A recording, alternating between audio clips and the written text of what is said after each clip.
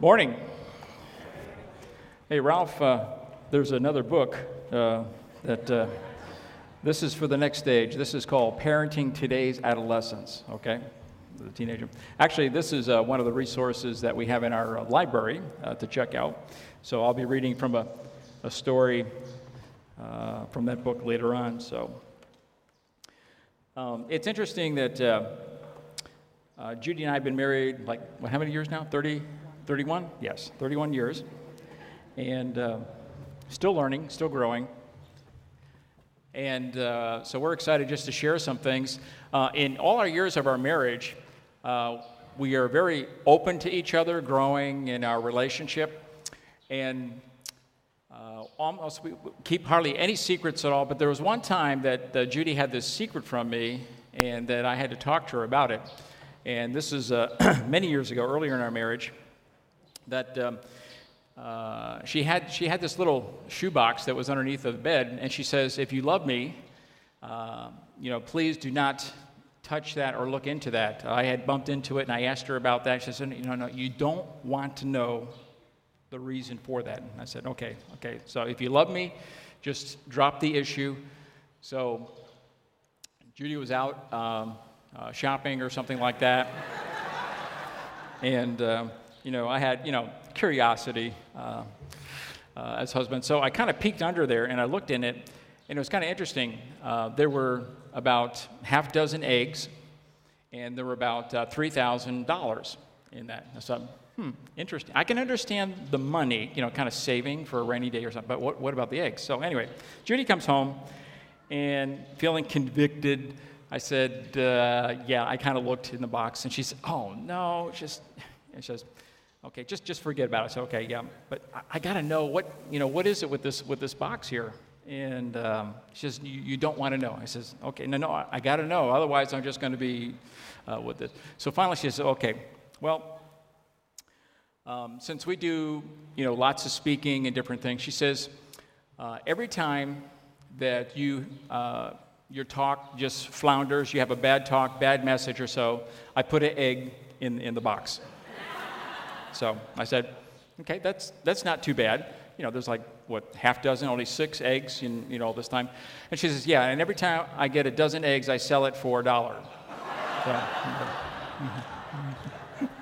So anyway, so I check under our bed regularly to see if anything's under there. So, well, last Sunday I talked about some things about that I was learning as being a dad, about fatherhood and mentorship. And we like to share some things that we're learning about how to experience our marriage in a second culture.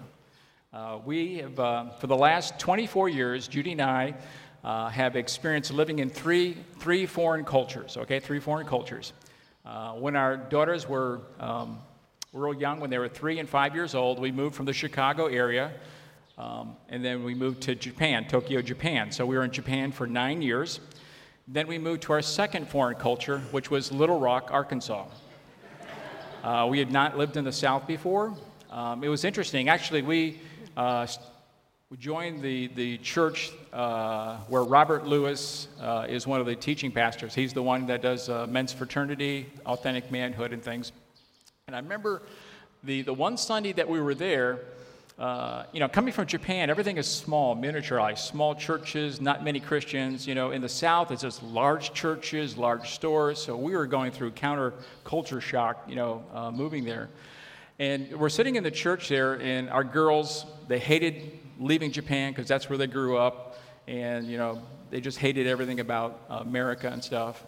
And so we're there in this church, and then evidently Robert Lewis, he had played for on the American football team at University of Arkansas Razorbacks. So evidently they won some kind of significant game during the fall, and Razorbacks are hog fans, they call them.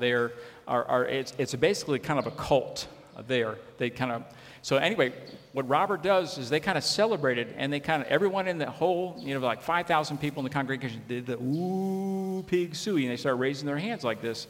We've not seen that before. And Judy and I, we're looking at the kids. We just got off the boat, and we're looking and say, what kind of cult is this that we're in?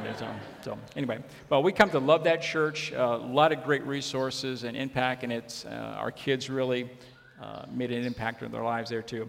And obviously, the third second culture is moving here to China, and so we've been here now for three and a half years now. So right, 3.5 years. So. But with any new job or moving to a new location, the stress kind of mounts up. But when we found that when you move to a whole new culture, whether you're a single person, whether you're a family, that stress level just multiplies many times over. And we found out when that stress level comes up, it has a way of kind of surfacing things, deeper issues in your life, where we don't see those cracks in our marriage or the faults in our parenting, but when we move into another culture situation, all of a sudden those things kind of rise through the surface. So we're going to share some of the stories and some of the blunders that we've been learning, and we're still learning in terms of that process. So Judy's going to share is when we first started coming to Japan. Well, we weren't always older people. We did have little children at one point in our lives. And when we moved to Tokyo, we brought with us our 3-year-old daughter and our 5-year-old daughter. And that was my first time to see Tokyo, because I did not make an advanced trip like Jim did, because with children little, it just came when we came as a family. So we arrived at the airport after that long plane ride, and we get picked up by a new friend, and we said, how long will it be till we get to our host's house? He said, oh, soon. Well, about an hour after driving, the girls start getting hungry. And so we stopped at this rest stop, and it had something that almost looked like American hot dogs, but they were a lot more greasy than American hot dogs. So got the girls fed, got back in the car, asked him how much longer. He said, oh, soon, So we're driving along. I'm looking out the window with big eyes, trying to see what I can see. And all of a sudden, one of our girls loses it all over my skirt. She got sick. Yeah, she got sick. So that wasn't very fun. And about a half an hour later, our second daughter starts feeling bad. By that time, we did get a bowl and got that collected, but it's starting to feel like a really long trip. Jim's in the front seat with this other man having this wonderful conversation, and I'm with the girls in the back, and just smelling worse and worse and worse. And there was no place to stop. And so by the time we got to our host family, I said, hi, I'm Judy, where's your shower? Because by that point, I was starting to feel pretty sick. So this trip, this move that we prepared for 2 years to get enough support to go to Japan, wasn't starting out real easy or smooth. Yeah, it was 5 hours from the airport down through downtown Tokyo to get to where we're staying. So Judy's there balancing the 2 kids, and our friend Raymond's looking back and said, what do I do? There's nothing to do. You're on these elevated highways. You just got to keep on going. I learned his definition of soon is a lot different than my definition of soon. So, yeah. Well, as we started there, we realized that, there's just the natural adjustments into a new culture, different things. One of the couple that we're staying with, she knew Japanese really well, and so she was going to translate us to meet our new landlady, Mrs. Fuji, and so we were going to meet at a certain point at a train station, and so we were meeting there, and so we got there, Judy and I were waiting, and Barb Whitehouse is her name. She says, well, I don't know where Mrs. Fuji is. Maybe we miscommunicated. So she gets back onto the train, goes another couple of subway stops to look for her. So there we are, kind of standing there, like second or third day in the country. It's kind of like we feel really exposed. Then all of a sudden, we see this cute little old lady coming down the stairs, and she goes, Baro-san, Baro-san, Baro-san. And that's Mrs. Fuji. And we're looking at, where's Barb? Because we can't communicate with her. And so she's coming down, and so as she comes, and, we're doing the bowing and different things. Then she says, she's kind of like taking our arm to go to look at the house. This is a house that she owns. And then I said, no, we need to wait wait for Barb, White House. She says, hi, house, White House. So, no. I said, we need to wait for Barb, White House. So, you know. And so we call these kind of sticky situations. So we're right next to a little police box there, and I figure, okay, someone's got to speak English in there. So I go into the police box, and I try to explain to them, and you know, there's something that's interesting. You think you can communicate better if you raise your voice or speak louder or slower. And so the police there, they can't speak English. Then they get on the phone to someone who speaks English. And so we're talking on the phone, and then the guy thinking, okay, are you reporting a missing person? No, she's not missing. We're just waiting for Barb White House. Anyway, so finally Barb comes there. But it's just those times that they add those stress, you know, in families and different things. So living in a second culture has been a good experience for our family. I think it's a great giving our kids a world perspective, a lot of things that they learn with it. But as I mentioned, it has a way of surfacing those issues that are deeper in our lives. And I'd like to take a look at three particular areas. One is the reality of compression, the need for commitment, and the strength of community. I thought I'd do 3 CCs, you know, for Capital Community Church here. But the reality of compression, you know, compression is when you squeeze things together, things tend to surface there. And I'd like to look at this one passage here that I think all of us are familiar with. In Genesis 12, 10 through 13, it says, "Now there was a famine in the land, so Abram went down to Egypt to sojourn there, for the famine was very severe. And it came about that when he came near to Egypt, that he said to Sarai, his wife, 'See now, I know that you are a beautiful woman. And it will come about when the Egyptians see you that they will say, "This is his wife," and they will kill me, but they will let you live. So please say that you are my sister, so that it may go well with me because of you, and that I may live on account of you." Now, this is kind of like, I was trying to think of a certain passage. So, you know, Abraham and Sarah and her family, they've moved from Ur, and they traveled over to the land of Canaan. And then all of a sudden, they're going to go down to a side trip to Egypt. And so they're going to there. So they're kind of moving into a new culture and stress. And we're very familiar with that passage. I think most of us have seen that before. But I wonder if there's kind of a conversation going on between Abraham and Sarah. You think that Sarah, usually you think, okay, you know, we're going to Egypt. Okay, you're a very beautiful woman. So, you know, do this for me. Okay, just say that you're my sister and things like that. And I think Sarah's like, oh, yes, okay, I'll do that. But I think Sarah's kind of like, what do you mean I'm your sister? And especially if, you know, she kind of puts into the Egyptian harem or something. So Abraham's thinking mostly just about himself. He's not thinking about Sarah's well-being and stuff. So I think, you know, there's some stress there in their marriage and different things. And I imagine there could have been an argument there. I don't know. So on that particular passage there. He certainly wasn't being her knight in shining armor. Knight in shining armor, no, not at all. So we were told before the first time we moved overseas that don't be surprised that you're going to be arguing more, having more conflict, the stress levels. And so we had a little benefit of a kind of a heads up in terms of the different things going on there. And it almost becomes like a domino effect for our family. I remember one time living in Japan there, you know, I was angry about something, and then, you know, I was kind of yelling at Judy. And then Judy kind of yells at the kids, and then the kids were yelling at, and they end up kicking the cat. You know, so it's just a domino effect right on down there. So just kind of like nothing like modeling good fatherhood and you know, parenting at this like that. So, but sometimes those higher stress levels can surface even some of the deepest issues in my life. About a third year living into Japan there, I had an outburst with our kids. I remember the first time that happened, we were living in a Japanese house here in a little living room, and it might have been something that one of the kids did or something, but I just kind of lost it. And what I did is I grabbed, I think our oldest daughter, and I was yelling at her, and I threw her, you know, physically onto the couch there. And I mean, that scared her. You know, that scared me to say, like, where did that come from? You know, where did that anger at that level where it actually got physical, you know, actually abuse in a sense at our daughter. And it scared Judy too. And I realized that, you know, maybe there's some issues of anger deep inside of me I didn't realize before. But that stress level was bringing those things up even higher.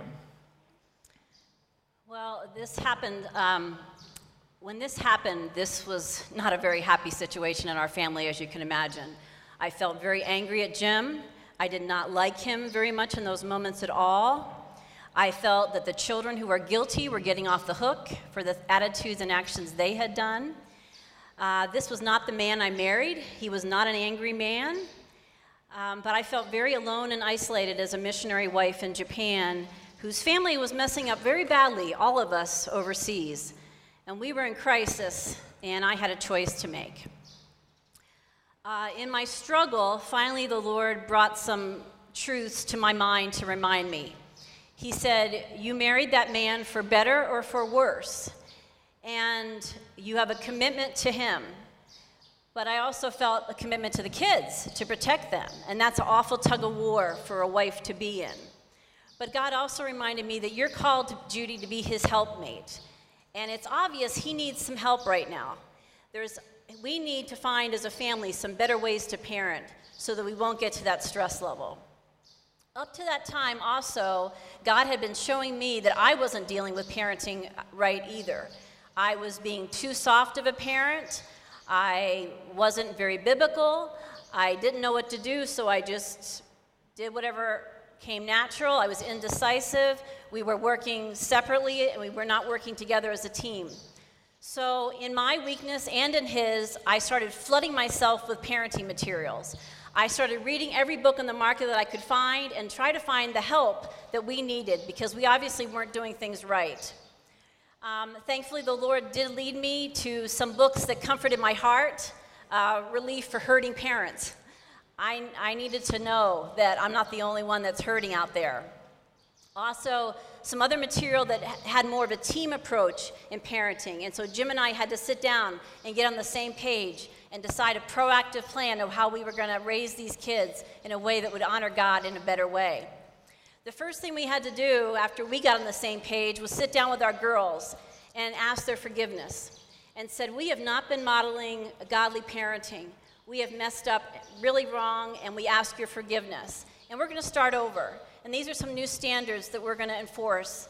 And we ask your patience with us because we're still learning. So thankfully, that was a real good start for us. Jim repented. We both started depending on God more and each other in our parenting instead of letting the kids divide us. It also came apart in my marriage where I had a new appreciation for the word of what it means to be a helpmate.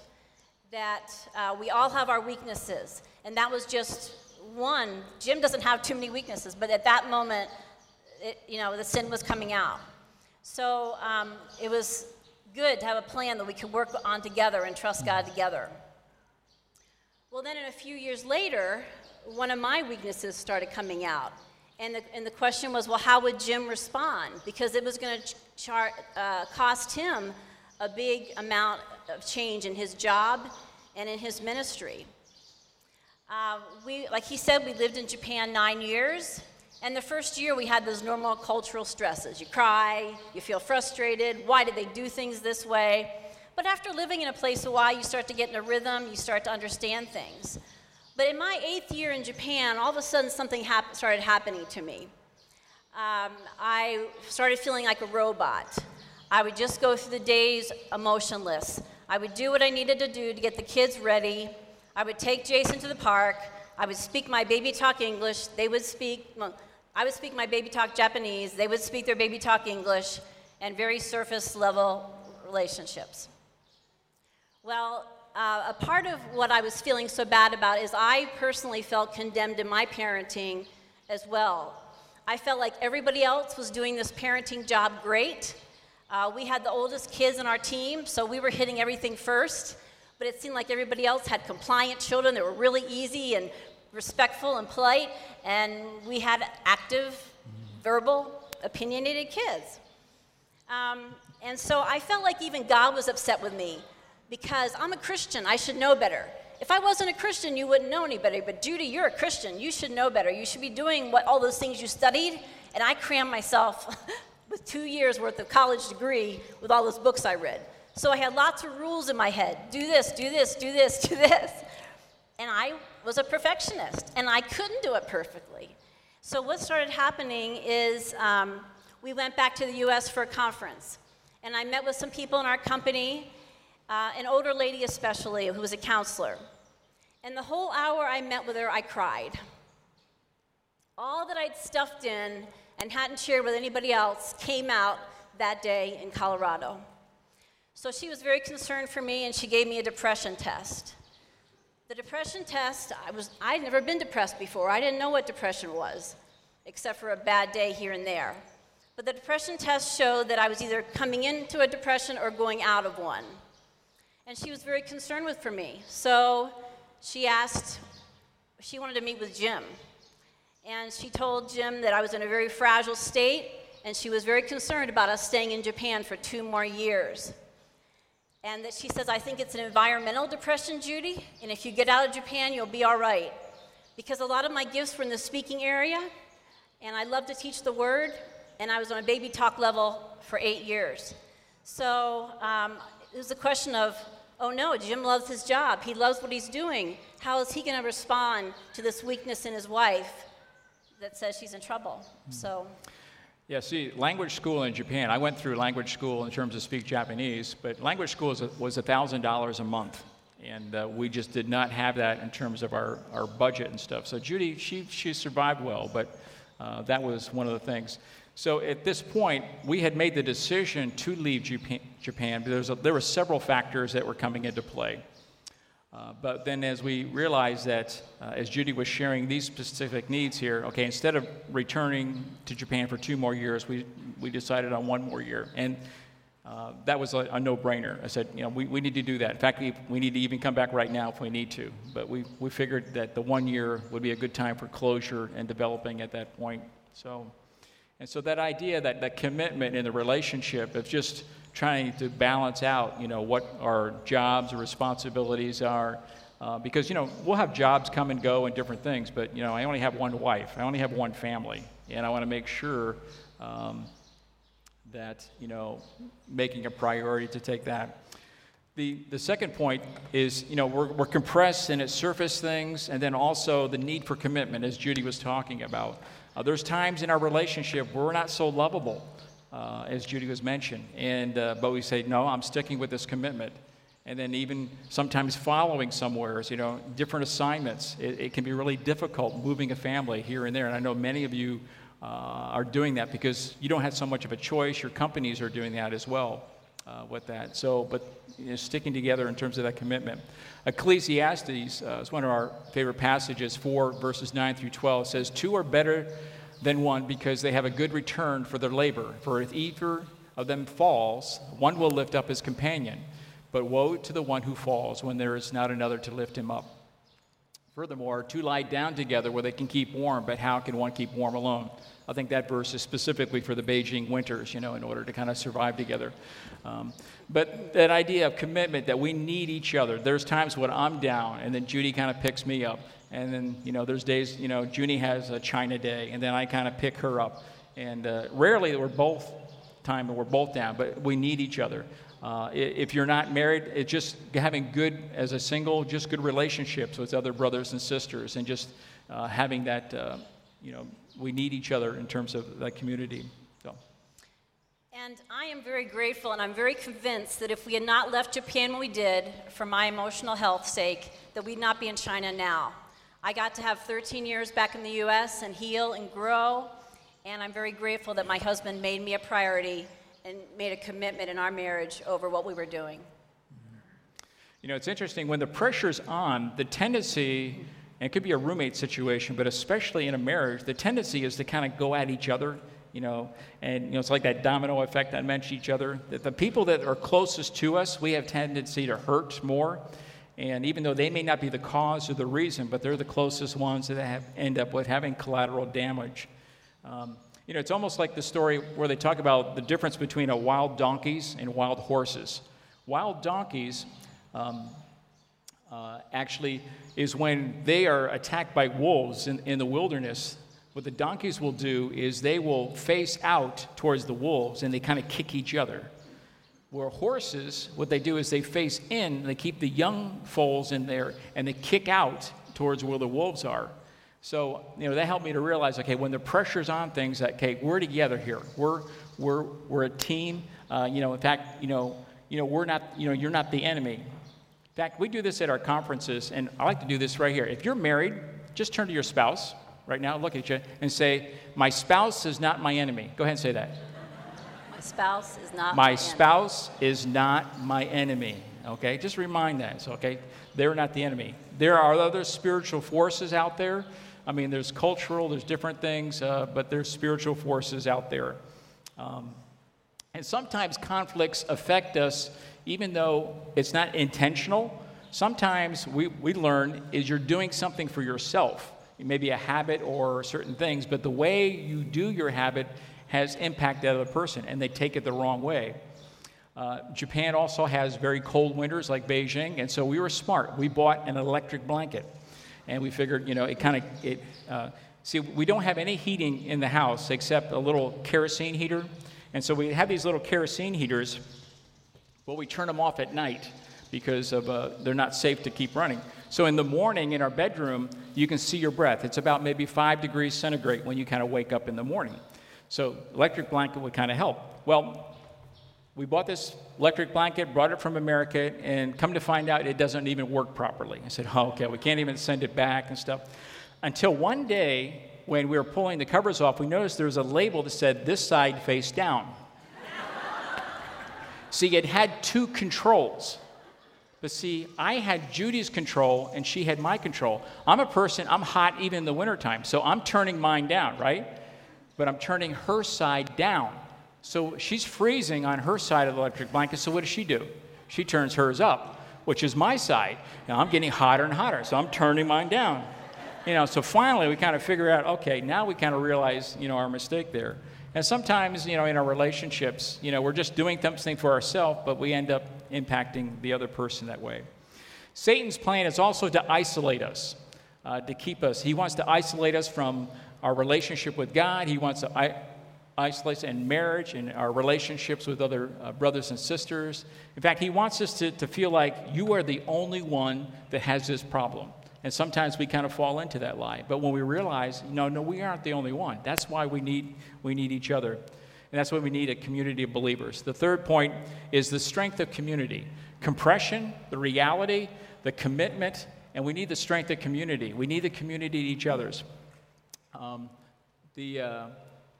Verse 12 of Ecclesiastes 4 is, if one can overpower him who is alone, 2 can resist him. A cord of 3 strands is not quickly torn apart. So there's strength in numbers, in helping each other. And that's one of the things I really appreciate about Capital Community here is just the community that we have. And all of us are experiencing that. And especially I encourage you about small groups to be involved. From the men's group, the women's times, and other relationships, because it's real easy to kind of be on our own. And if we end up on our own, we're going to end up, just isolated. So, you want to talk about the older mentor center? Yeah, about the teenage group. The parenting teenagers group. Oh yeah. This was the community group that one of the ones we got in Japan. I think Judy had mentioned one of our toughest times in our marriage was when our girls were moving into the teenage years. In fact, Mark Twain has an interesting point. He says that he wrote in his book, he said that teenagers, when you how to work with teenagers is you put them in these big wooden barrels, and then you kind of feed them through a little hole, and when they turn 16, you kind of plug up the hole. So anyway, but teenagers are kind of a challenge with that. And so we got into a community group at our church. It was just like this, Capital Community. It was called KBF, Kurame Bible Fellowship, is what it was called in Japan. People from all different cultures and stuff that were there. And so we had a parenting group. All the parents were in that group were teenagers. And so we felt like it was almost like an Alcohol Anonymous group. We kind of walked in there and said, hi, my name is Jim and Judy, and we're parents of teenagers. Oh, hi, Jim and Judy, because we kind of commiserate, with each other. But we had great community there. And it helped us to realize, hey, we are not the only ones dealing with these issues. And so as we kind of looked into the Word, the leader was taking us through some material that we realized, okay, we're not alone in this. And that's where we need each other. We're not designed to be by ourselves. Many of you know that 2 years ago, the school IAB struggled a lot. In fact, there was question whether even it was going to finish the school year. And many of us were attending this church as parents and teachers and administrators, as well as the students. On Sunday morning, we'd come and see each other, and we'd cry on each other's shoulder, and we'd pray, and we'd hug, and we just we're trusting God together in this. We didn't know how it was happening. But what really touched me was there was people in this body, and you know who you are, that you came alongside to pray with us, to, in some cases, financially support the teachers, to help on a legal basis, to be there as a body of Christ for us, to say, hey, you're not alone because you're my brother and sister. We're going through this with you. And that just meant a lot because those of us who were in it, we had no choice. We had to be in it. But people that weren't in it but chose to be in it with us voluntarily, that really was a beautiful expression of body life and caring for each other as a body of Christ. And we'll remember that for a long time. Also, I really encourage all of us to seek out mentors, to seek out older mentors or peer mentors. I'm very grateful for that lady, Sandra Auer, who came into my life for only about 6 months of time. I was only physically with her for maybe a week or two one summer, and then we continued to email for 6 months. But I'm so grateful for Sandra because Sandra had raised kids overseas, actually 3 boys. And she shared stories with me. She said, Judy, you think your stuff's bad? My son got kicked out of a Christian school overseas. So she could empathize with the struggles I'm going through. And she could challenge me when I was believing lies. And she said, Judy, it's not that bad what you're going through. She helped balance me. She challenged me. She kept me in check. She helped me come out of that depression so that my last year in Japan was a really good year. It was a joyful year. We had good closure. We could say goodbye. Our kids had a chance to say goodbye. So I'm very grateful for this older woman's story in my life. And so I found that that's very, very biblical in Titus 2, that older women, we do have a role, and that is to encourage the younger women to love their husbands and love their children. And so in the theme we're encouraging today about the need for each other, the need for community, I so respect women who come up to me or someone else and say, hey, can I have a minute of your time? Can we just talk about something I'm a little stuck at? And so I really respect that, and I would encourage you to do that. I know when I was a young mom, I looked for some mentors, and one woman told me no, and that really hurt me. It wasn't so much, people don't feel so qualified. But sometimes we just need to be there, another person, a listening ear. So if one person says no, ask somebody else. But I just really encourage us to seek out somebody else who's in the Word and who loves the Word and could encourage you in maybe some of those areas. I'd like to close with a story. This is a book, Dennis Rainey, Parenting Today's Adolescents here.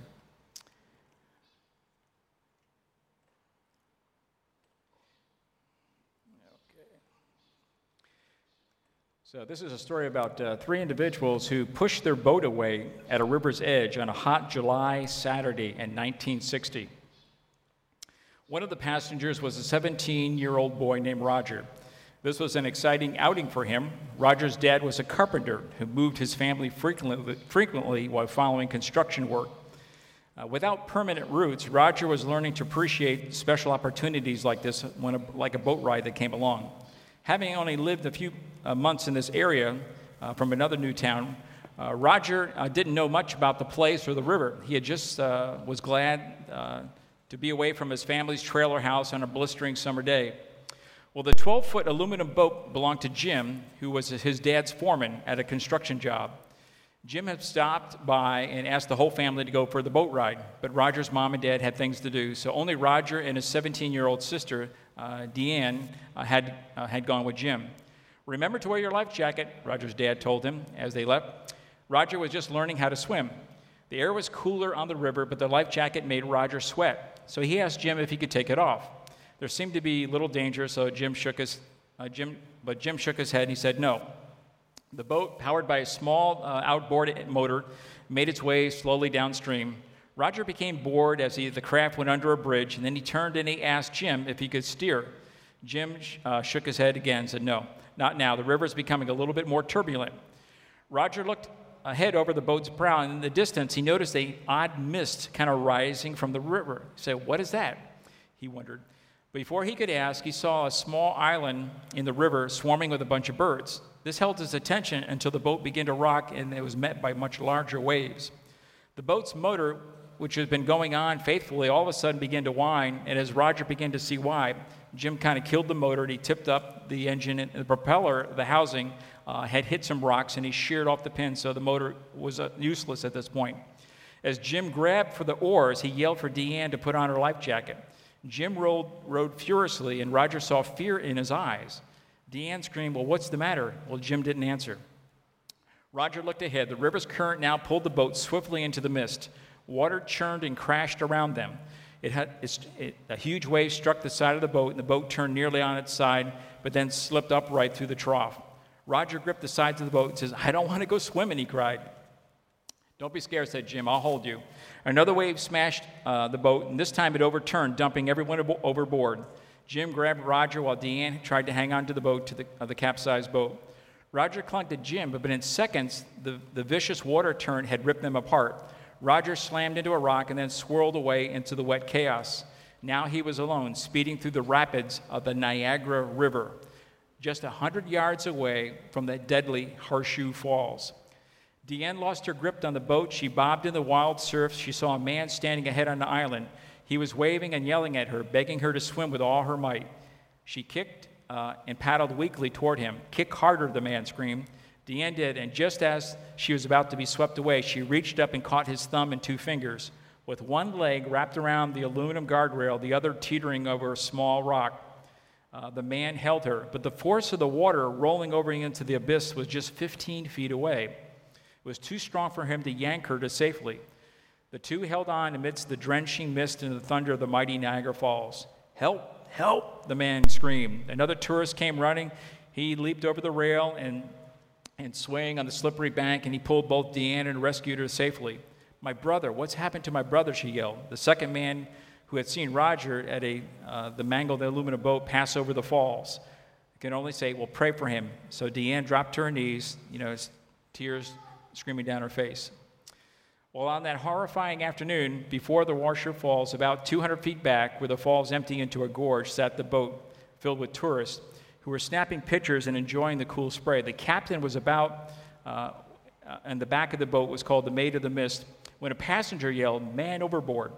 About 50 feet away in the whirling current was a child wearing a red life jacket. The captain circled the boat. The line attached to the preserver hurled toward the boy. The first time it fell short. The second time, Roger grabbed a hold, and he was hauled safely aboard. So he says, my sister, where is she? Well, she survived, and Roger survived. But the guy driving the boat, the adult, he didn't survive. As I thought about that story, is sometimes, life gets faster and faster, and the waves come at us. But in this story here, they needed other people to help them, to rescue them. And it doesn't mean that we need rescue in a sense, but it's kind of like we need other people. We need community, each other. And so it's kind of like what we're saying here is, the pressure will build. There's seasons of life. Keep that commitment strong. Do things to encourage that commitment. And also, how can we build that strong community? Because we need each other. So.